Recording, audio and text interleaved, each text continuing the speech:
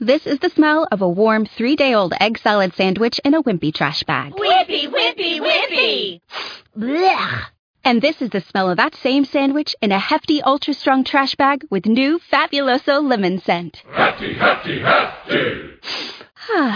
Smell the difference? When life gives you stinky, get Hefty Ultra Strong with new Fabuloso lemon scent. It smells like clean, freshly picked lemons. So no matter what's inside your trash, you can stop the stink and smell the lemon. Blog Talk Radio.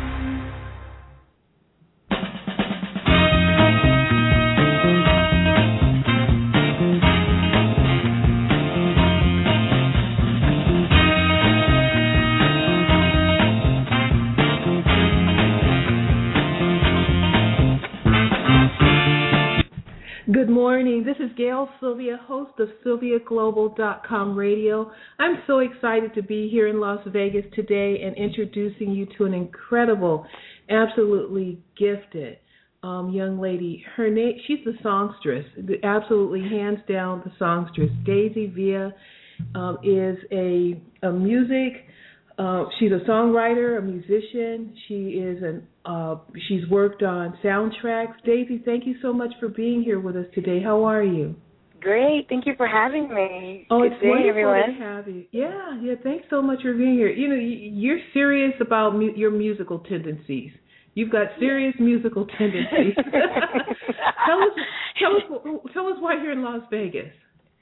Well, I'm actually in Las Vegas recording for a new album that I'm doing. It's a dance album, and I'm recording at Odds On Recording Studios, and it's amazing. It's where Celine Dion has recorded recently, Lady Gaga, Santana, and it just feels so great to be in this multi-million-dollar facility in the space of, you know, where other artists that I look up to have been recording. I'm recording with Sean Armstrong and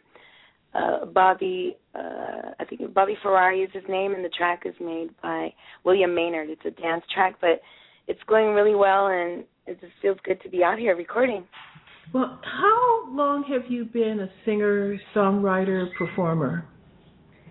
Well, since professionally, my first gig I was like 8 years old to my dad because he was a music engineer. And that's how it really began. And I wrote my first song around that age, and just, you know, poems. That's how I started writing poems and then just putting them to music. And I never really got professional, like actual practice, you know, but I did take classes as I got older to refine my talent, because there's a big difference between having talent or being someone that actually went to school for it. And there's a happy medium. I think that it should have a little bit of both, the element of... What's the biggest difference? I think, well, if you have something already innate in you, it's in your instinct and you're born with it, it just comes across more real and delivered with this authentic feeling, rather than if you just learn it or you studied it really hard, but you don't have that inner fire, passion that was inborn in you. I feel you need a little bit of both to have this, the way it comes across. That's why some of the best artists, they were just naturally always expressing themselves since they were young, and as they develop themselves, they become better. Of course, I'm not saying at all that it's not good that, you know, it's good to study, because there's somebody else always getting better than you if you don't go study, you know. Daisy, I'm here listening to you really closely. How did you find your voice? I guess just the different artists that I was listening to when I was younger, just having different people around me, I realized that like my voice wasn't the normal kind of voice, because even when I was in school at a younger age, I auditioned for the choir and I didn't make it. But then 3 years later, like I was singing and the choir teacher was like, I want to do a jazz band around you. You have something different about you. I would always hear, oh, you have this tone.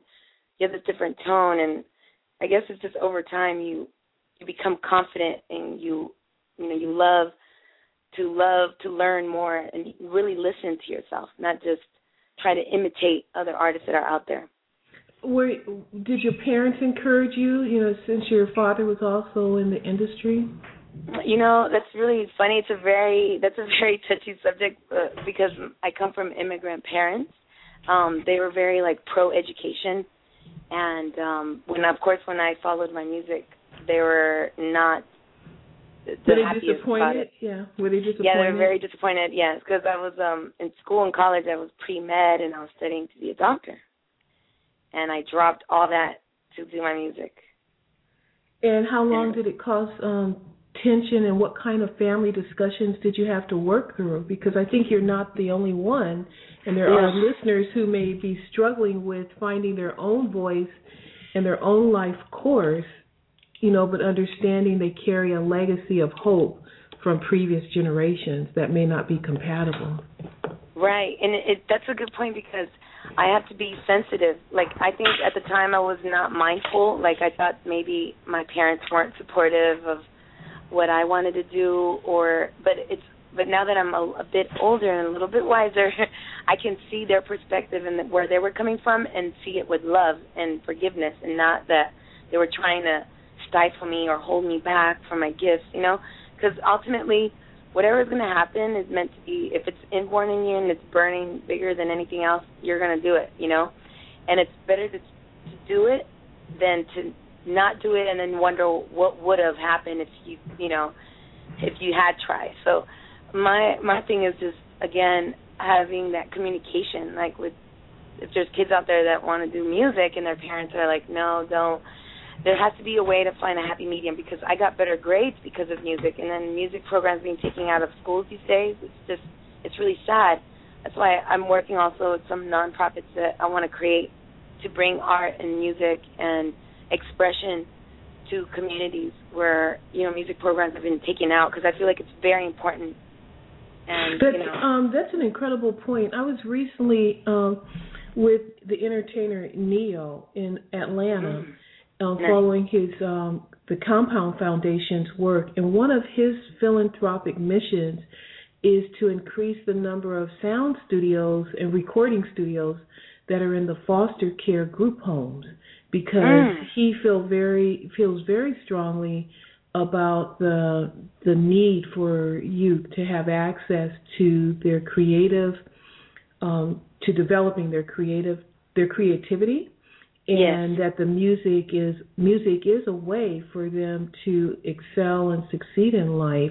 And while we were at the grand opening of the first of these studios at a foster home, it was absolutely mind-blowing, Daisy, how much talent was in that one group home, and the attentiveness that he and his professional associates were giving to their work and their creativity in such a short period of time of them having that studio there in the group home.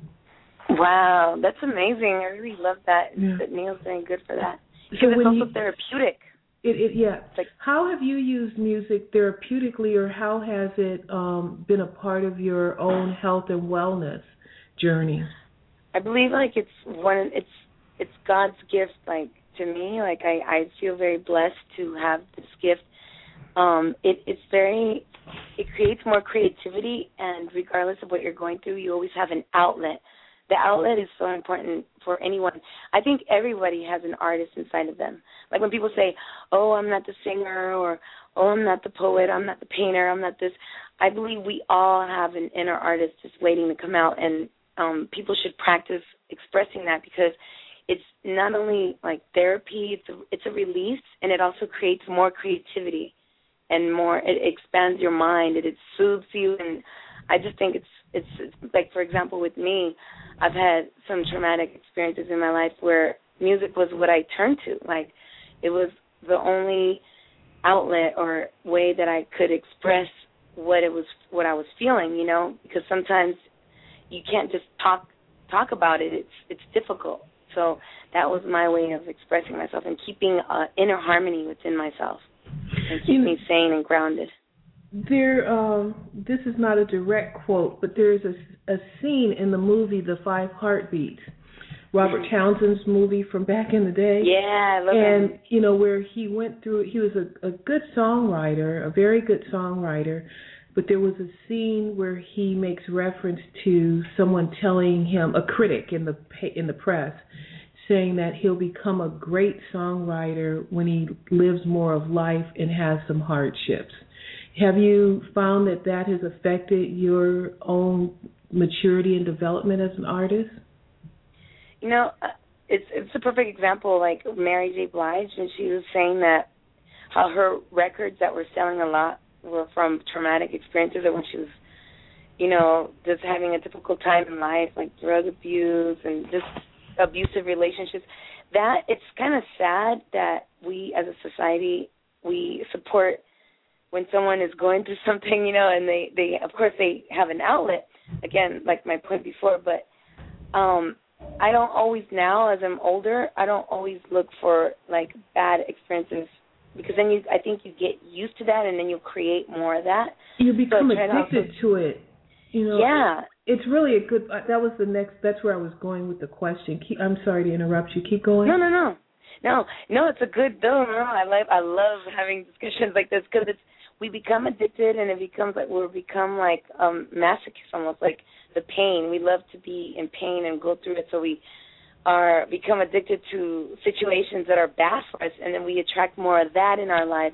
I believe in like what we attract, what we think of, what we give our energy to, then that will come. Like, so I'm very aware and mindful of what experiences I'm putting out there, you know, even though, of course, it's things that are uncontrolled that just happen. And in that case, you know, if I choose to share it, then I'll choose to share it. But I'm very mindful of what am I putting out there as an artist. I feel like I have a responsibility. How do you find that balance, though, when the pain is rewarded with accolades and that are defined as being successful albums or CDs? How do you find that balance of being able to achieve your own awareness and your defining your own success that's not always linked to pain and suffering? Well, it's funny you said that, because I actually have an album that's very, like, just really sad, and I haven't released it for that same reason, because I think it was my own expression to myself. But you're right, compared, you know, to other artists, like when they sold the most records was when they were just pouring out pain on these records. And I think it's very important that the artists find a middle ground and communicate with the audience, like don't get used to this, you know, this is just a period that I'm going through, because that's what you want, the loyal fans that are going to be with you regardless, and they're going to go through the whole entire spectrum of the rainbow, like all your emotions, all your life experiences, and accept the happy, the good, the bad, you know, the ugly, everything, not just one side, you know. Now, your latest album, your latest CD, you can tell what generation I'm from. Your latest LP. I miss those days too. I agree with you. Your latest 45. Okay, the fourth track. Yeah, Love Affair with Life. You know, and you're giving it away. You know, it's free. The listeners with Sylvia Global can go to your website, daisyviamusic.com, and they'll see a message from you inviting them to download 7 incredible tracks and make a contribution, you know, if they like what they're hearing. Talk to us about why that approach.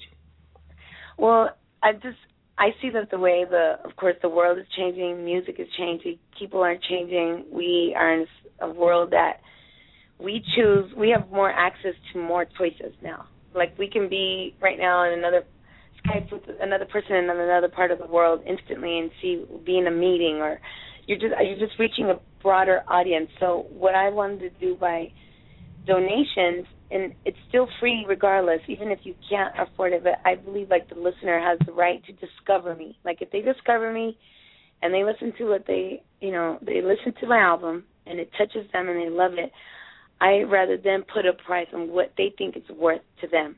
And it just works well for me, because then I reinvest it to myself. Since I am an indie artist, I'm no longer signed to the major record labels that I used to be. It's more like I'm being carried more authentically by the audience, and they support me. So I feel it's more powerful that way, and it's more a connection, because I get to connect to the people that really the word of mouth is so important to artists like myself. Like if you go to my website and you download the songs and you like it and then somebody else hears it, I'd rather give it to somebody for free that they may not have the money, but they have one of those personalities that when they love something, they're just down with you for life, and they just tell everybody. So you never know. You don't want to cut off any streams of opportunities of people to broaden your audience, basically. That album, I made it like over the last 7 years. Some of those songs are even from like 2000, and I own the masters, and I never was able to release it before. It was an album that was going to come out world record, it was going to be released through a major record label with, the producer Michelangelo, and there was Chris Harvey on there, and we never got to that point, and I had this album just sitting there, and anytime people heard it, they were like, can I have a copy of that? Can I have a copy of that? So now being the internet, you can reach people so much faster, and I would like to make some prints of it to give away, exclusively. So I'll do that for some of your audience as well. Give away the album. Hello? That's absolutely amazing. Because are you finding that this is becoming a common approach for indie artists? Oh my God, yes. There's what is that website? Kickstarter? Yes. It's amazing the things that have gone on there. Like some of the artists, it could be in fine art, it could be as directors, as nonprofits, as artists. It's just telling you where the power is. It's shifting from the major record labels to the consumer. Well, Daisy, talk to us about your health journey, because I happen to, know personally that you've, had some medical challenges that have really taken you into a whole new, wonderful experience in life. Yes, and yes. I can talk for hours about this health because, of course, being my first calling, besides music, was I always loved holistic medicine or natural, healing medicine. When I was younger, I wanted to go to school for that. But then when I found out about the pharmaceuticals and all that stuff, it just didn't sit well with me. Not to say that all pharmaceutical medicine is bad, but some of the side effects just would hurt. It just hurt my heart to think, if I give you something for this, but then it's going to make something else, worse or worsen, or, your condition may heal or whatever. I was thinking of actual prevention, like how do we prevent getting there? I started, because I would see like family members getting sick. I had a few medical issues, and I was like, what is it that is causing this? And I would start walking through markets, and I just started seeing how the food, most of the food in the markets is, aside from of course, fresh produce, is not alive. It's like dead food. I'm not, I don't judge anything or anyone by what they eat or drink, but this was my own analysis, what I was seeing. And I was like, who am I not to put things to help my body rejuvenate itself? Because God created our bodies to rejuvenate, and we are what we eat, and our health is our wealth. Like, you can have all the money, but if you don't have your health, it's not that you... What are the benefits that you've been experiencing? Some of the benefits, I've, of course, maintaining amazing weight, my skin, because your skin is your largest organ, so whenever you see something going on, it's good to pay attention, I have a lot of natural energy. I never have a headache. Like, headaches are not normal. People are not supposed to be having headaches. Like, when I hear people like, oh, I have a headache, I can't. It's just all in what you eat and drinking. Like, for example, it's not good to drink while you're eating. So it's good to wait 15 minutes before and then 15 minutes after. Like, a lot of people don't know that. A lot of people are used to drinking their sodas, their juice, right. When they're eating, they're so accustomed. But that is a big no-no. You're not giving your own body a chance to digest different foods and actually observe the nourishment. Yes, exactly. Right. So what was the first step that you took once you had this awakening that you could be in control of your health and well-being? Since I love cooking so much, I love cooking. Like, I started noticing, like, certain ingredients in some of my favorite dishes. Like, if something calls for, like, butter, for example, I would get, like, organic butter, or I would get olive oil instead, or coconut oil. Coconut oil is an amazing miracle food. It kills parasites. It kills all kinds of things. It's just basically looking at my recipes and then seeing what can I do to improve each recipe. You know, and then it started becoming like something that my friends would call and ask me. And then the word would just spread, and then people would be like, can I have your email? Can I send you a recipe? Can you recommend other ingredients instead of the ones that come with it? And I was like, wow, I'm still thinking of actually doing a blog about it one day, but right now I don't have enough time. But it's actually very interesting just how you can shift certain things, like in your eating habits. Like, it's ingredients. That's all. It's mainly the main thing. It's like what you're cooking with, and listening to that part. So sometimes your body doesn't require you to cook everything. You could lightly steam things. You don't have to overcook things. I don't have a microwave. I got rid of my microwave. I use my oven a lot more. I love to steam my vegetables, but I don't oversteam them. I take them off the stove and I let them self-cook. It's just little things that started changing that can make a big difference, How has this affected the rest of your family and their lifestyle? How have they responded to your... My changes? Yes. Some of them are hard-headed. Gail, I'll tell you, it's easier to have someone change the religion than to change the way they eat. Because I'm not saying that I'm not a complete, vegan, I still struggle with certain things. Like, I love cheese, so I'm trying to find alternative ways of eating cheese. But, my stepfather or my mother or my dad, when I am around them, I just, give them suggestions. I don't tell them what to do because they're already set in their ways. But I always begin, if I can help cure you, would you listen to some suggestions I have?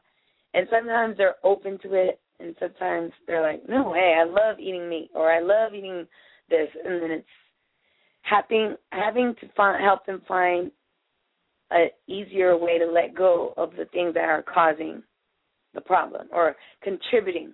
Because you can just replace certain things, like I said before, certain ingredients, like this for that. Like, what are you willing to trade for that? I do little bargaining things with them. I go through the refrigerator and I see what's going on. Even though they're seeing drastic improvements in your own health and well-being, they're still resistant to the change for themselves? Well, a lot of people, they started asking, not just my family, but my friends, what are you doing different? There has to be something that you're doing different. And that's even more, I think, engaging them. When someone's engaged on their end, instead of you engaging them and going to them, it's more, you have their attention more because they really want to do it for themselves. And I believe that's the key. You also started incorporating herbs and other supplements because you referred me to a great place, and I got great results. Oh, dragon herbs? Yes, yep. I love dragon herbs. Yeah. They're great. Did you go there for consultation along with other places? Yes. And it just resonated well with me. I felt like they took my pulse, they looked at my tongue. They knew things that I already knew about, so that's how I knew. I was like, oh, they know that I have a blood deficiency, or my blood needs to be stronger, or my vocal cords, or it's just they have a lot of great herbs, that they recommend. But there was a book that was recommended to me by a friend, and he would hear me talk, and he'd say, "Have you read a book by David Wolfe called Eating for Beauty?" I was like, "No." And then and he goes, "Because it sounds like you talk a lot already, like as if you have." And I was like, "No." I guess when I picked up the book, I was like, wow, most of the stuff I already have been studying. It's basically the more alive your food is, the better it is for you. It's the process of aliveness. Mm-hmm. Our ancestors knew it very well. You know, and although they may not have had some of the modern conveniences that we had, they had the natural gift and exposure to the simplicities of our body in order to keep it from becoming, encountering certain diseases and being able to heal. And, it becomes, a challenge in modern day trying to find, again, that balance between Western medicine, modern medicine, and what is now known as alternative approaches, which were the original approaches, and it seems like what I'm hearing you share with the audience today is the power, we have the power and the ability to gain knowledge and to be our own advocates of our health and well-being, as well as taking alternate approaches in order to assure our health and well-being. And it may not necessarily be an easy process, but a greatly rewarding one as the healing occurs. Oh, Daisy, I'm so sorry that we've run out of time. I have a lot of additional questions that I want to have you answer and share with our audience. Give our listeners some closing advice around and best practices in your life around your health and them finding their own voice in whatever that creative path may be. One of my biggest, number one, is I do not support any NutraSweet or anything like Splenda or anything that has aspartame in it. Do not consume that. It's not better for you just because it says diet. If you really want to have a soda, go for the real organic. Just have the soda that is not sugar-free, because any of those NutraSweet or Splenda or whatever, they have aspartame, and that is so bad. You can just look that up online, the side effects of that. Just changing that, and then changing from short, I'm sure a lot of people, I'm not sure what they cook with, but trying to cook with olive oil or coconut oil is a good alternative. Instead of always having different processed dressings, make your own dressings, like apple cider vinegar with lemon, and add your own. Have fun and be creative in the kitchen. It's an expression. It's for your body. It's for your wealth, and your body will thank you, because we are living longer, but it's better to live longer with less aches and pains. We are capable. We're greatness, so we have to remember our bodies are great, and we must eat for greatness. So that's what I really say. Yeah. It sounds like you have a love affair with your own life, within your life. Thank you so much for being with us. It's very important to love myself. I love everyone, and I love if I don't love myself, how can I be in servitude to help my fellow human, What would be my purpose of living on earth? If you weren't able to love others and to love yourself the way that you love others. You love others so passionately and deeply. Thank you so much for being here today. We hope you'll come back and join us again. Thank you. I would love to. Thank you so much, Daisy. You're listening to Sylvia Global. This broadcast can be heard on SylviaGlobal.com radio. You can also learn more about Daisy at her website, daisyviamusic.com, and download for free. Make a contribution, though, because it's a wonderful album.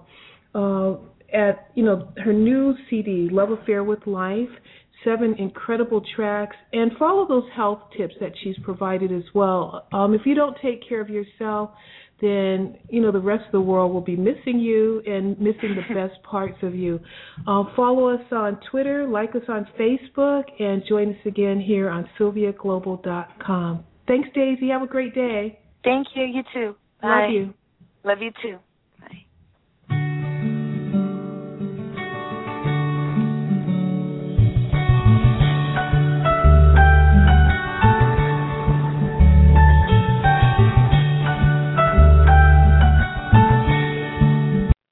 This episode is made possible by PwC. A robot may not be coming for your job, but competitors are coming for your market share. At PwC, we pair the right tech with the right solutions to help you gain a competitive edge. Reimagine operations from the cloud, fuel innovation with responsible AI, and detect risks before they become headlines. That's human-led and tech-powered. It's all part of the new equation. Learn more at thenewequation.com.